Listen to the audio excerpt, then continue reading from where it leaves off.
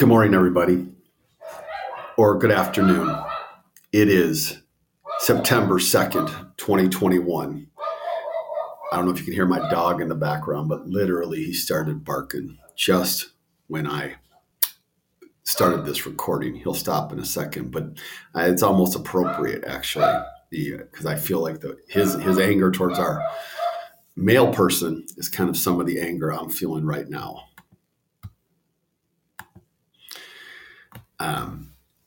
I want to talk to you or today about the assault on Roe v. Wade and what it means for American democracy and for where we're going as a country. I'm going to be joined here by a colleague, a great colleague, someone I've known for, 7 or 8 years now, by the name of Dr. Kiana Scott, who I've known since her time at the University of Washington. I think Kiana has joined us. Are you here, Kiana? Hi, David. Great to be here. Okay, awesome. Thank you so much for joining us today. And I want to just introduce you, Kiana, real quick. So I know you, but I just want to introduce you to folks who don't know you. Kiana has a PhD from the University of Washington in the Department of Communication, and I had the great privilege to work with her in her time there. She has focused on gender and U.S. politics in her research and also some of her teaching and a lot of her civic engagement. She now leads communications and fundraising for economic inequality nonprofits in Seattle and helps women across Washington state win elected office as a board member of the National Women's Political Caucus. She's also been down in the weeds in American politics as a precinct captain and also led a whole bunch of work for the Obama campaign in 2008. She was an original founding member of Common Power back when it was Common Purpose in 2018. She helped us to build our work in the first year. And she's a former board member of the Center for Women in Democracy. She also has an event that is upcoming that I want to just mention because it's right on point with this, which is on October 6th with Claudia Golden. Is being hosted by Town Hall in Seattle. And the title is the title is The Century-Long Fight to Close the Gender Pay Gap. When I wanted to do a little podcast this morning about where we're at with Roe v. Wade and the Supreme Court's gutless decision last night, twice in the last 48 hours, I thought of you, Kiana, and I thought of your wisdom and also your drive to build a better democracy, particularly for women and people of color. And so what I'd like to do here, Kiana, is three things. I'd like to just start with, a personal reaction that you have without getting too much into the details, but just a personal reaction that you have. Then second, I'd like to actually unpack what has unfolded in the last 48 hours. And I'm going to need your help on some of that. And third, then I'd like to turn our attention to what's ahead for us, what's possible. Does that all sound okay? That sounds good. Yeah. Okay.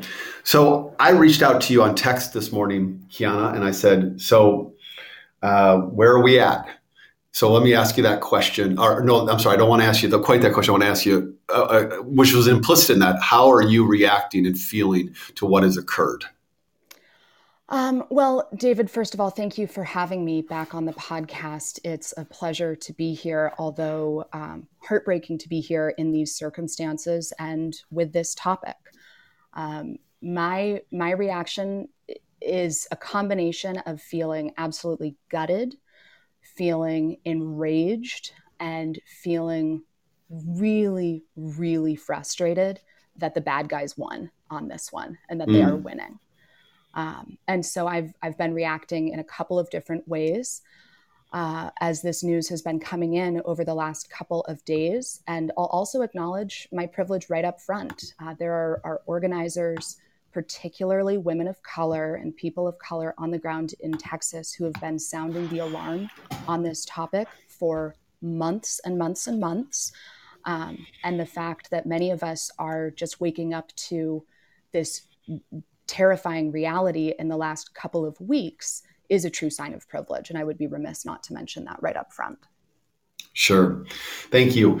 And what can we, I guess I just want to ask you a little bit more about the gutted, the frustrated, the anger, the terror that you're feeling. Can you just tell us a little bit more about that, please? Sure. Well, this is in both practice and intention a ban on abortion in the state of Texas. This is a small minority of people who hold power, because this does not reflect the will of either voters or people in the state or in the country, deciding that they want to police the bodies of people who can become pregnant, and that they are going to do that without regard to medicine, without regards for science, without regards for people's well-being, and that they're certainly not doing this on behalf of any children anywhere.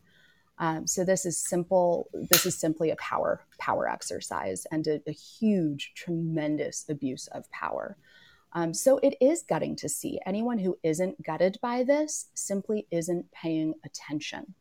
We know that this law, which is now in effect and has been in effect since 1201 on September 1st, so 2 days now, means that there are people out there who are in desperate need of reproductive health care and abortions who are not getting the care that they need. I find that tragic. I find it scary.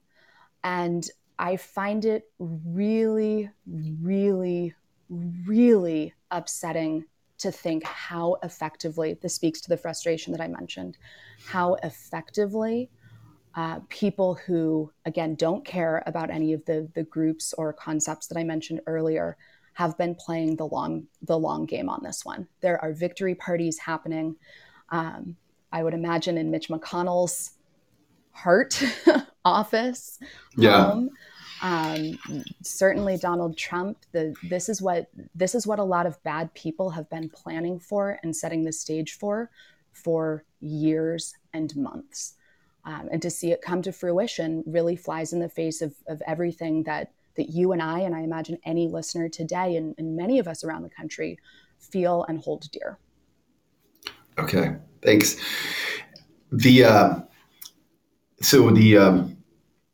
U.S. Supreme Court was asked to put a stay on a Texas law, and I want to ask you in a second here if you can just tell us specifically what that Texas law does. And the U.S. Supreme Court was asked to stop it from going into effect, and the U.S. Supreme Court did not stop it from going into effect. At first, they just allowed it to go into effect, and then they actually did issue a public statement about the way the justices had assessed that appeal, and it was a 5-4 decision to not put that stay. A stay means to stop a law from going into effect. They did not issue that stay, and it was a 5-4 decision by conservatives to not issue the stay. So it wasn't just that they let it go into effect. They also ruled at this point in time that they did not feel it was sufficiently unconstitutional to stop it.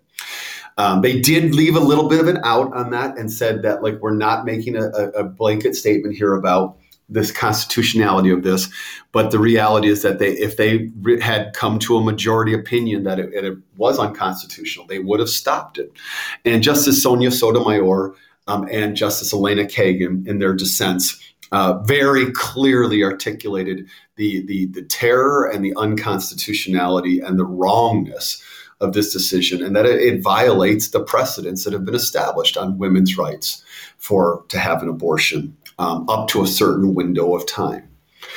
That's what's happened with the Supreme Court in the last 36 hours that has occurred. And that's the long game that you're referring to, Kiana, the planning, the attempt to put justices on the court, the attempt to build laws that would make this happen. So what exactly is this Texas law? What is it? Well, I'll answer that in a second, David. I want to add one more piece to the long game. Okay. Because you're exactly right. The Supreme Court is certainly one really critical aspect of this. But the other is state legislatures. This is a state law that passed with the Texas state legislature. And that means that this could happen in other states with Republicans in power. So Republicans are infamously, notoriously effective at electing local positions, at electing themselves to local positions. And that's part of why we are here having this conversation today. It's because they have consolidated power across state legislatures. They hold the majority of state legislatures in this country, as well as the majority of governor's mansions in this country. And so this isn't going to end in Texas, and it's not going to end with the Supreme Court. This is going to be continued at the state level across our country. So that's the other piece of the long game. Can I just say something on that voting too? Voting power has a huge role to play there, of course. Yes. That's what I was going to say, is that those legislatures are controlled by Republicans because of the gerrymandering that they have done in all of these states to make it so. And so many of the states that Common Power is in that we prioritize are Republican-controlled legislative states: Arizona, Texas, Georgia, Pennsylvania, Wisconsin, Michigan, Ohio. Those are all Republican-controlled legislatures in those states because of gerrymandering. So what we're working for, and we call voting justice here at Common Power, it always goes back to who can vote, how easy can they vote, and are we trying to build a more just and inclusive democracy? Because these kinds of laws are the outcome of when that just and inclusive democracy is not present. That's absolutely right, David. That's absolutely right. And we, the other big law that came out of Texas just this past week was a sweeping package of voter restrictions. That's not an accident. Those two things are deeply, deeply intertwined. So you really can't extract the kind of rights abuses that we're discussing now with restrictions on voting rights, because they're all connected. Yes. Okay, what is this law exactly, Kiana? Yeah, so this law is, as I said, in both practice and intent, it is a total ban on abortion in the state of Texas. It's an overriding of Roe v. Wade, which was originally a Texas lawsuit that led to the landmark 1973 Supreme Court decision legalizing abortion in the United States. And SB 8 was signed into law in May of this year, May 2021. And what it does specifically is a few things. It bans abortion at 6 weeks. And it's worth pausing here to talk about how pregnancy is, how we think about pregnancy in this country. Pregnancy is considered from the last day of a person's period. So many people don't know that they are pregnant until at least 6 weeks down the road. You often don't show symptoms. Doctors won't see you at 6 weeks because they don't have enough, there isn't a physical indication that you are pregnant at that point. The egg hasn't often implanted for more than a week or two. Insurance companies won't cover OB/GYN appointments at 6 weeks. So the vast majority of abortions in this country and in Texas take place after 6 weeks because there isn't enough, because that it isn't medically feasible at that point. So in Texas is 90% of abortions after 6 weeks. That's right. It's and according to the Texas Policy Evaluation Project, this law would block more than 85% of abortions that have occurred since 2018. I mean, it really is stunning. This is effectively a ban. There are almost no exceptions, too. That's been a vein in a lot of anti-choice legislation in the last couple of years to make exceptions for cases of rape and incest. Those are not excused. There is no exemption for age in this law. The only exemption is in the extremely rare case of a woman's life being in imminent danger. And again, most people don't know that they're pregnant at 6 weeks. So that's one key aspect here. Okay. Effectively, people will not have time to proceed with an abortion within this limited window. This law also gives anyone, anywhere, standing to sue anyone involved in aiding someone to get an abortion. It doesn't give standing to sue the patient. It gives standing to sue the doctor any medical assistance, someone who drives someone seeking an abortion to a clinic, someone who provides information about where a clinic is, gives you gas money, cares for your children while you go take that procedure, perhaps gives you time off. And when I say anyone, anywhere, this is effective outside of Texas as well. So theoretically, if I provide money to a Texas Abortion Access Fund, which I do, that is an organization that is explicitly in service of people seeking abortions, I could be sued by anyone in Texas to the tune of, at minimum, $10,000 plus legal damages.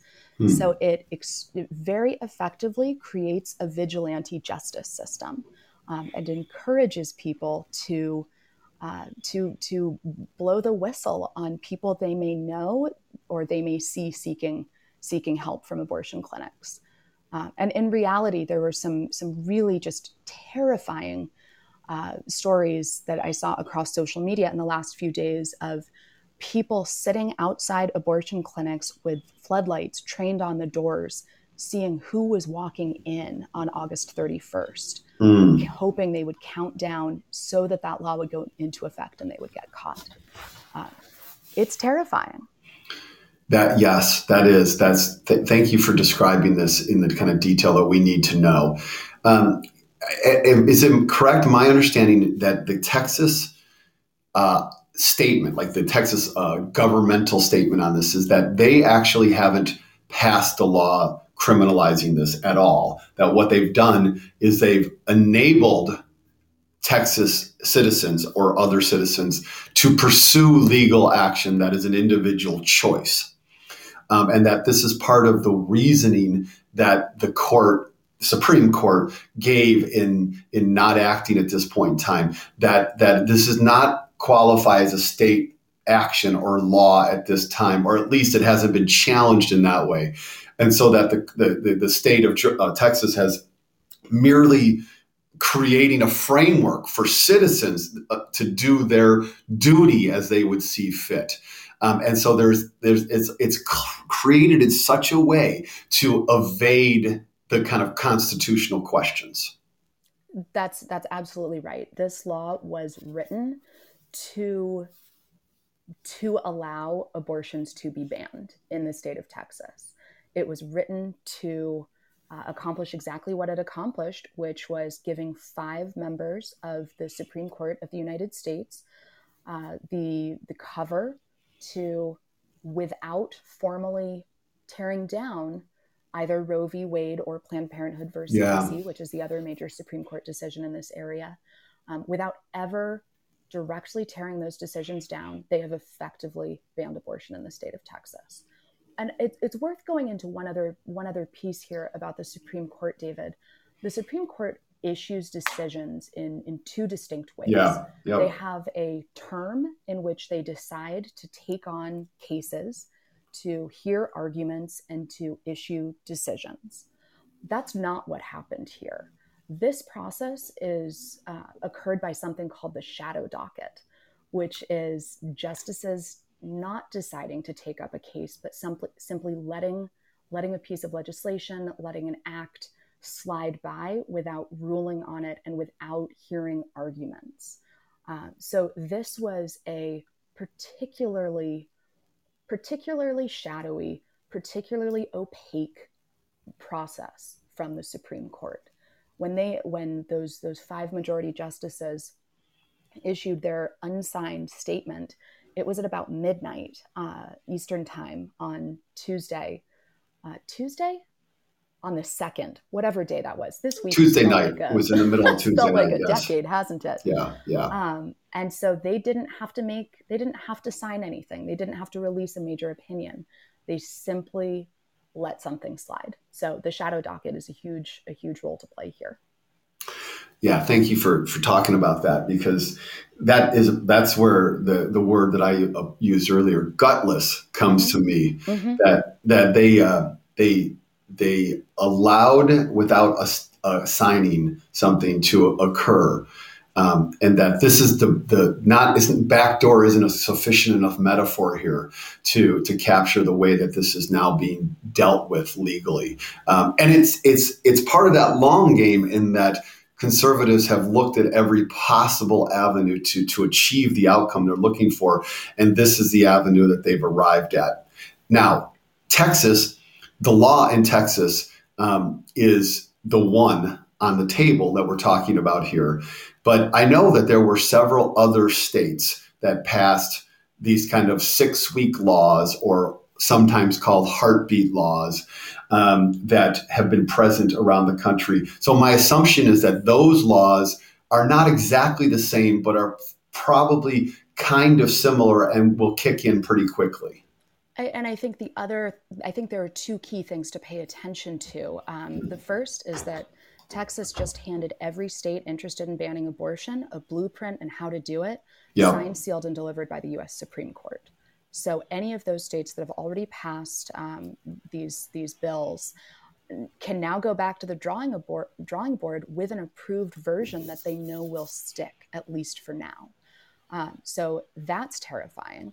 The other thing that Supreme Court watchers have seen coming for quite a while is a case that the Supreme Court has agreed to take up in its coming term. And that's Dobbs versus Jackson Women's Health Organization, which is dealing with a Mississippi law that was passed in 2018, and that was banning abortion at 15 weeks. So this has been under consideration. The Supreme Court has full ability to decide what cases it does or does not want to take up. They do need a majority of justices to choose to take up a case in order to hear it. And they chose not to for a while, and now they've chosen to. That's no accident. And we also have a huge indicator of which way this particular court will lean when it comes to deciding that case. Yep. Yeah, in the court's decision to not take up this appeal, the 5-4 split included Justice John Roberts on the liberal side of the dimension, which is, quite a statement to have him show up over there. Mm-hmm. So you have 5 justices, 3 of them appointed by Donald Trump, in what is going to go down in American history as one of the most impactful and perhaps defining presidencies of our country's history, however long that country lasts. Mm-hmm. 3 justices appointed by Donald Trump and approved by a Senate overseen by Mitch McConnell, with one of those justices, of course, possible only because McConnell just threw the democracy under the bus and refused to confirm Merrick Garland in the last year of Barack Obama's presidency. The outrage that I feel around not electing Hillary Clinton in 2016 by people who said there was no difference between Hillary Clinton and Donald Trump, I have to say, Kiana, probably matches the outrage that I feel towards conservatives in this moment. I'm there with you, David. I think there were many powerful voices identifying this as the risk of electing Donald Trump. And many of those folks were called alarmist or we don't like her, so it's not worth it. And I hate that they were right, and they were right. And anyone who didn't listen, anyone who didn't participate, anyone who didn't work their ass off to defeat Donald Trump and elect Hillary Clinton, they are responsible for this. This for me falls at the door of the Republican Party, because they have created the context and the environment in which people are turned off from voting. But there is more that the people on our side should have done from the very beginning. Yep. Okay. I'm just gonna take a deep breath here. Yeah, this is rough. There's not a lot of hope that any of us are feeling right now, I don't think, on this topic. Yeah. And I I always see my kind of public professor, public common power, public citizen role as one of trying to maintain that kind of sense of a horizontal view. Like, mm-hmm. Okay, whatever this is, we are going to, see the future and see forward. So I want to go there in a second about mm-hmm. what's possible, but I have to say that this feels to me so much like a moment in 1890 in this country when the Mississippi state legislature passed a new constitution that became a model for disenfranchising Black Americans from voting all over the country. And it introduced poll taxes, introduced literacy clauses, introduced understanding clauses. And it became the model that was adopted by state after state across the South, the American South, in 1891, 1892, and that defined this country all the way until this, the Civil Rights Movement. And now we're back fighting that battle. But that model, that moment of a decision, which wasn't a Supreme Court decision, they actually didn't take it up directly at that time. Defined us, and it just feels as absolutely unjust, outrageous, diabolical as what that was. So I am viscerally feeling this in a way that's profound, and I'm fucking pissed. Mm-hmm. I want to add one more piece of context that I've been thinking about a lot in the last couple of days. David, you mentioned that 3 of the Supreme Court justices currently in the Supreme Court were put there by Donald Trump. We also have 2 credibly accused sexual assaulters on the Supreme mm-hmm. Court. And I think that's worth remembering and adding to this conversation. There is an established history of not respecting women on this court. Not just those 2, of course, but I don't want us to forget that we have a court that has been really clear where they stand. Yep. Well, I actually don't want to leave that statement you just made without putting the finer name on that. We're talking about Clarence Thomas and Brett Kavanaugh, right? We sure are. Yes. Yeah. I just wouldn't feel good about just not taking it all the way to say that because they are credibly accused. They have been. Yes. Okay. Charles Douglas has come into the studio, Kiana, and I know that he wants to say hello and appreciate your contributions and also make a point about the way in which Common Power is going to have a chance to kind of process this. So, Charles, are you on the line? Charles. Yeah.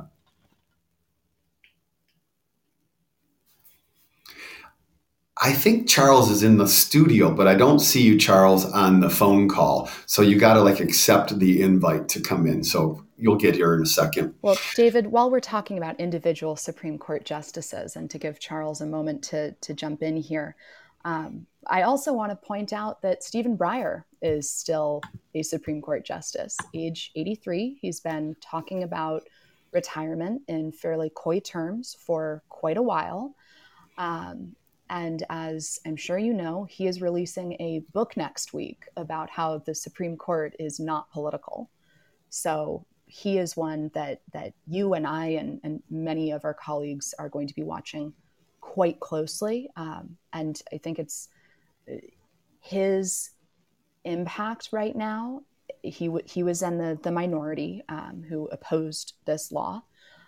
But there is deep concern that he will not step down and that he will end his time on the court at a time when Democrats won't have the ability to appoint a pro-choice justice. So I think that's worth considering as well. Absolutely. And this begins to move us into the wheelhouse of Common Power. The reality is that the last Supreme Court Chief Justice who was approved by a Senate that was held by the party that was not the president's party was Clarence Thomas. Okay. We have not had a U.S. Senate approved Supreme Court Chief Justice from the opposing party without since then. And if the U.S. Senate loses, if it moves to the Republicans in 2022, not only will they be positioned to overthrow the election possibly in 2024, they will also be positioned to block a Supreme Court nominee by Joe Biden's administration in the next couple of years. Mm-hmm. So the stakes could not be higher for the Congress. We're going to talk about the whole Congress here in a second, but specifically for the Senate. So that's very clear to us. The road to 22, we've been calling this, that's on us. That's on us to do work. Charles, are you in now? Yeah. Can you hear me okay? Yeah. We got you now. Oh, great. Kiana, I've been listening, and it's always really good to have you just with us. Okay. And then it's good to like get inside your mind a little bit and hear what you're thinking. You are maybe one of the most professional human beings that I am associated with. And also in this moment, you got to be feeling something as a woman. David talked about how he's feeling. How do you feel? Like, you've analyzed the hell out of this thing, but to be a woman today, how does it feel? Yeah. Fucked up. Bad and scary. And I started our conversation by saying this, but I've been reading Representative Cori Bush, who has been just a tremendous member of Congress, tweeted something that I've been just coming back to. She said this yesterday, I think, and I'm just going to read her words. "I'm thinking about the Black, brown, low-income, queer, and young folks in Texas. The folks this abortion healthcare ban will disproportionately harm. Wealthy white folks will have the means to access abortion care. Our communities won't." That's so true. And this is so tragic. It is discriminatory and it's scary because this isn't a law that if I lived in Texas would impact me, right? Mm-hmm. Because as a white woman with means, I would have the ability to seek healthcare outside the state. That is not true for everyone. That is not true for most people. That's terrifying.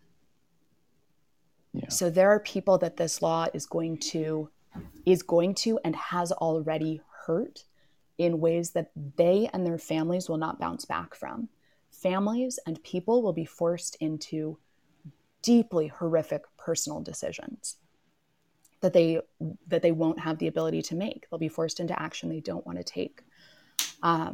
So my heart is breaking, and it's felt like a series of sucker punches. I was telling my partner last night, I don't often have to turn away from the news. I like to know what's going on, even when things are awful. And yesterday, when that decision came down and the Supreme Court of the United States, the last bastion of justice, as I thought of them, said, nope, this is fine. I had to step away for a while. So I'm feeling really sad. I appreciate you sharing. And this is the first full day after things were made more permanent, I think last night. And there's many days to come. And one of the things I loved about Maddow's show last night is that half of it was what you said. It was like, here's the situation, here's how bad it is. And the other half was highlighting people who are fighting against it and kind of the underground network of folks that are going to be servicing those people that you talked about, that Cori was talking about. And that's the reality. And it's the one that we're going to live with. It's how horrible it is. And also these heroes that now we have to count on to rescue us from these horrible, horrible decisions, series of decisions that have led to the makeup of this Supreme Court. The conservative turn of this country, the moderation of folks who were progressive at a time in their lives, kind of the not in my backyard mentality when it comes to not just your physical backyard, but your retirement and your taxes, and your home. All of these things have shifted the country in a direction that I think is surprising the people that have voted the way they voted over the past few decades, and this is what we get. Part of this conversation, I mean, like I said, we're going to have it today and the next day, and it's going to continue, and we'll see the reverberations of this. Politically, this is going to be, everyone thought that critical race theory is going to be the thing that was the headlines for midterms next year, and this is going to be a major, major motivator on both sides. So we will talk about this again. Today, though, we are going to talk about this a little at our monthly community meeting every first Thursday of the month. We've got other things we planned on highlighting, like our upcoming trips to Virginia for those elections, and Action Academy, which is building this next generation that's going to fight this fight and continue after us. But we got to talk about this, and so we're setting aside some time. I think Larcy's going to introduce us in the beginning, but we're going to set aside time at the very end of the community meeting tonight at 5 p.m. Pacific to talk as a community. And I think we're going to stay on for as long as people want to talk. Kiana, we welcome you if you had the time. I know you're a busy person, but we see you as a part of our community as well. So that'll be the beginning of a series of talks that we probably do over time. Yeah, that's great, Charles. I think what's so clear is that this is going to be a long, brutal slog that needs to occur in community and in solidarity if we have any chance of making things right. Exactly. In this particular moment, what can Congress do, Kiana? My reading of this is that Congress can pass a law that would implement the current kind of like Roe v. Wade understanding of abortion rights. That would be a federal law and would override state laws in the same way that they could pass a voting law that would override state restrictions on voting. And Joe Biden did make statements during the 2020 presidential campaign that he would make Roe v. Wade, he would push to make Roe v. Wade the law of the land. Is that I know what the likelihood of that might be not high, but is that actually a legal step that could occur? Well, I'm not a legal expert, but my understanding is that you're exactly right, David, that there is that Congress could pass and the president could sign a federal law that would protect these rights. And the big question there is, of course, what action the Supreme Court would take, particularly with this Dobbs decision coming up down the road. In the meantime, President Biden announced this morning that he was launching a whole government effort to respond to this decision. So he's intending to use his executive authority as a leader of agencies, particularly the Department of Justice and Health and Human Services, to determine what steps they can take, he says, to insulate those in Texas from this law and ensure access to safe and legal abortions as protected by Roe.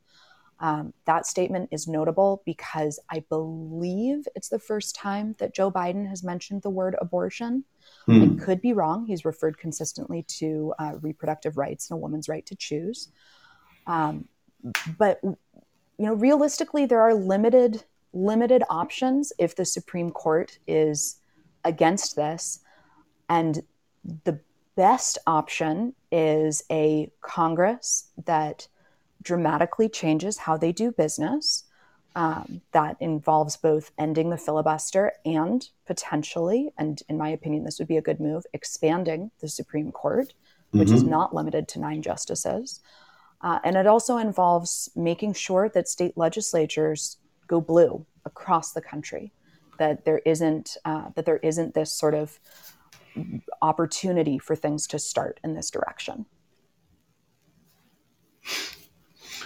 So what would you say, because you're about to say it. So what would you say to the Common Power community? Charles and I are very aware that we are men in this space and we are feminists to our core in what we believe, but we also understand the privileged space that we occupy around this particular topic. And so I really value your integrity and your kind of understanding of how politics works and also the pain that is there, Kiana. So what would you say to us and to our community right now? Yeah, a couple of things. First, we need more men to be powerful advocates for abortion across the board. This is not a women's issue. This touches every single person in this country. This is not space that women and people with uteruses should be holding by themselves and by ourselves.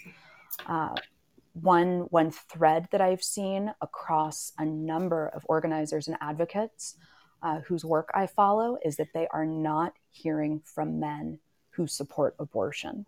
So we need you, David and Charles, to be louder. We need all of your peers, all of your male colleagues, all of your networks to be louder. Everyone in the Common Power community needs to speak up. This is also a great opportunity for everyone, but particularly men, because there is a gender wage gap, to set up a monthly recurring donation to an abortion access fund in Texas, Louisiana, and Mississippi, because this isn't just going to impact Texas. This law is intended to push people outside the bounds of this state. Yep. So Planned Parenthood is Planned Parenthood, NARAL, other organizations like that are incredible service providers and incredible advocacy organizations. Their work is critical to this fight. This is not the moment that they need support. This is the moment when our money needs to be going to the person who is 8 weeks pregnant, who just found out, and who needs gas money to drive to a state where they can get an abortion. That's what abortion access funds do. So I hope everyone listening to this will join me in setting up a monthly recurring donation to the Texas Abortion Access Fund of your choice. We also need to be in touch with our representatives, encouraging them, for those of us who are in Seattle, they already do, but they need to hear from us that we care about this issue, that we are fiercely opposed to both this law and to the Supreme Court process. And we need to engage with Common Power and other organizations that are interested in power building for the people who don't have access to power right now.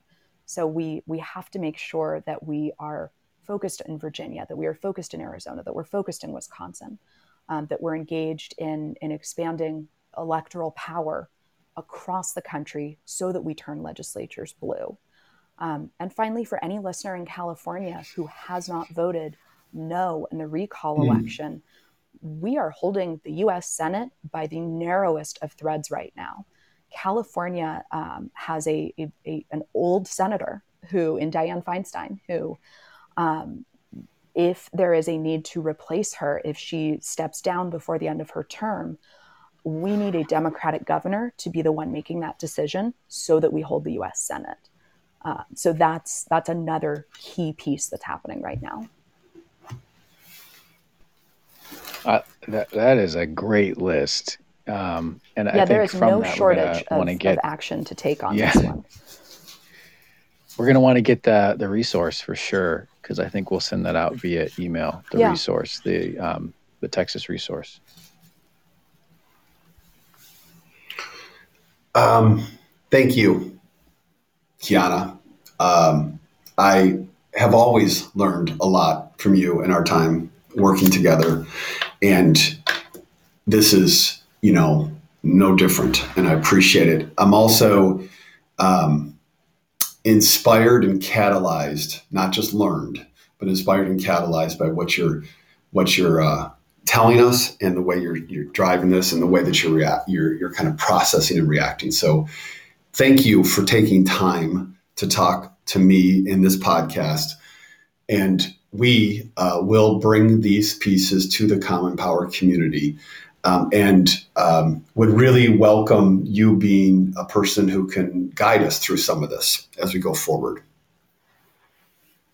Yeah, I mean, of course, I'm, as you both know, a huge fan of the work that you are doing, and it has never.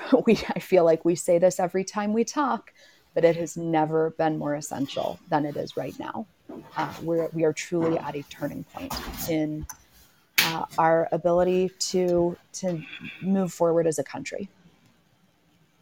So thank you for fighting the good fight and creating opportunities and pathways for others to fight the good fight as well.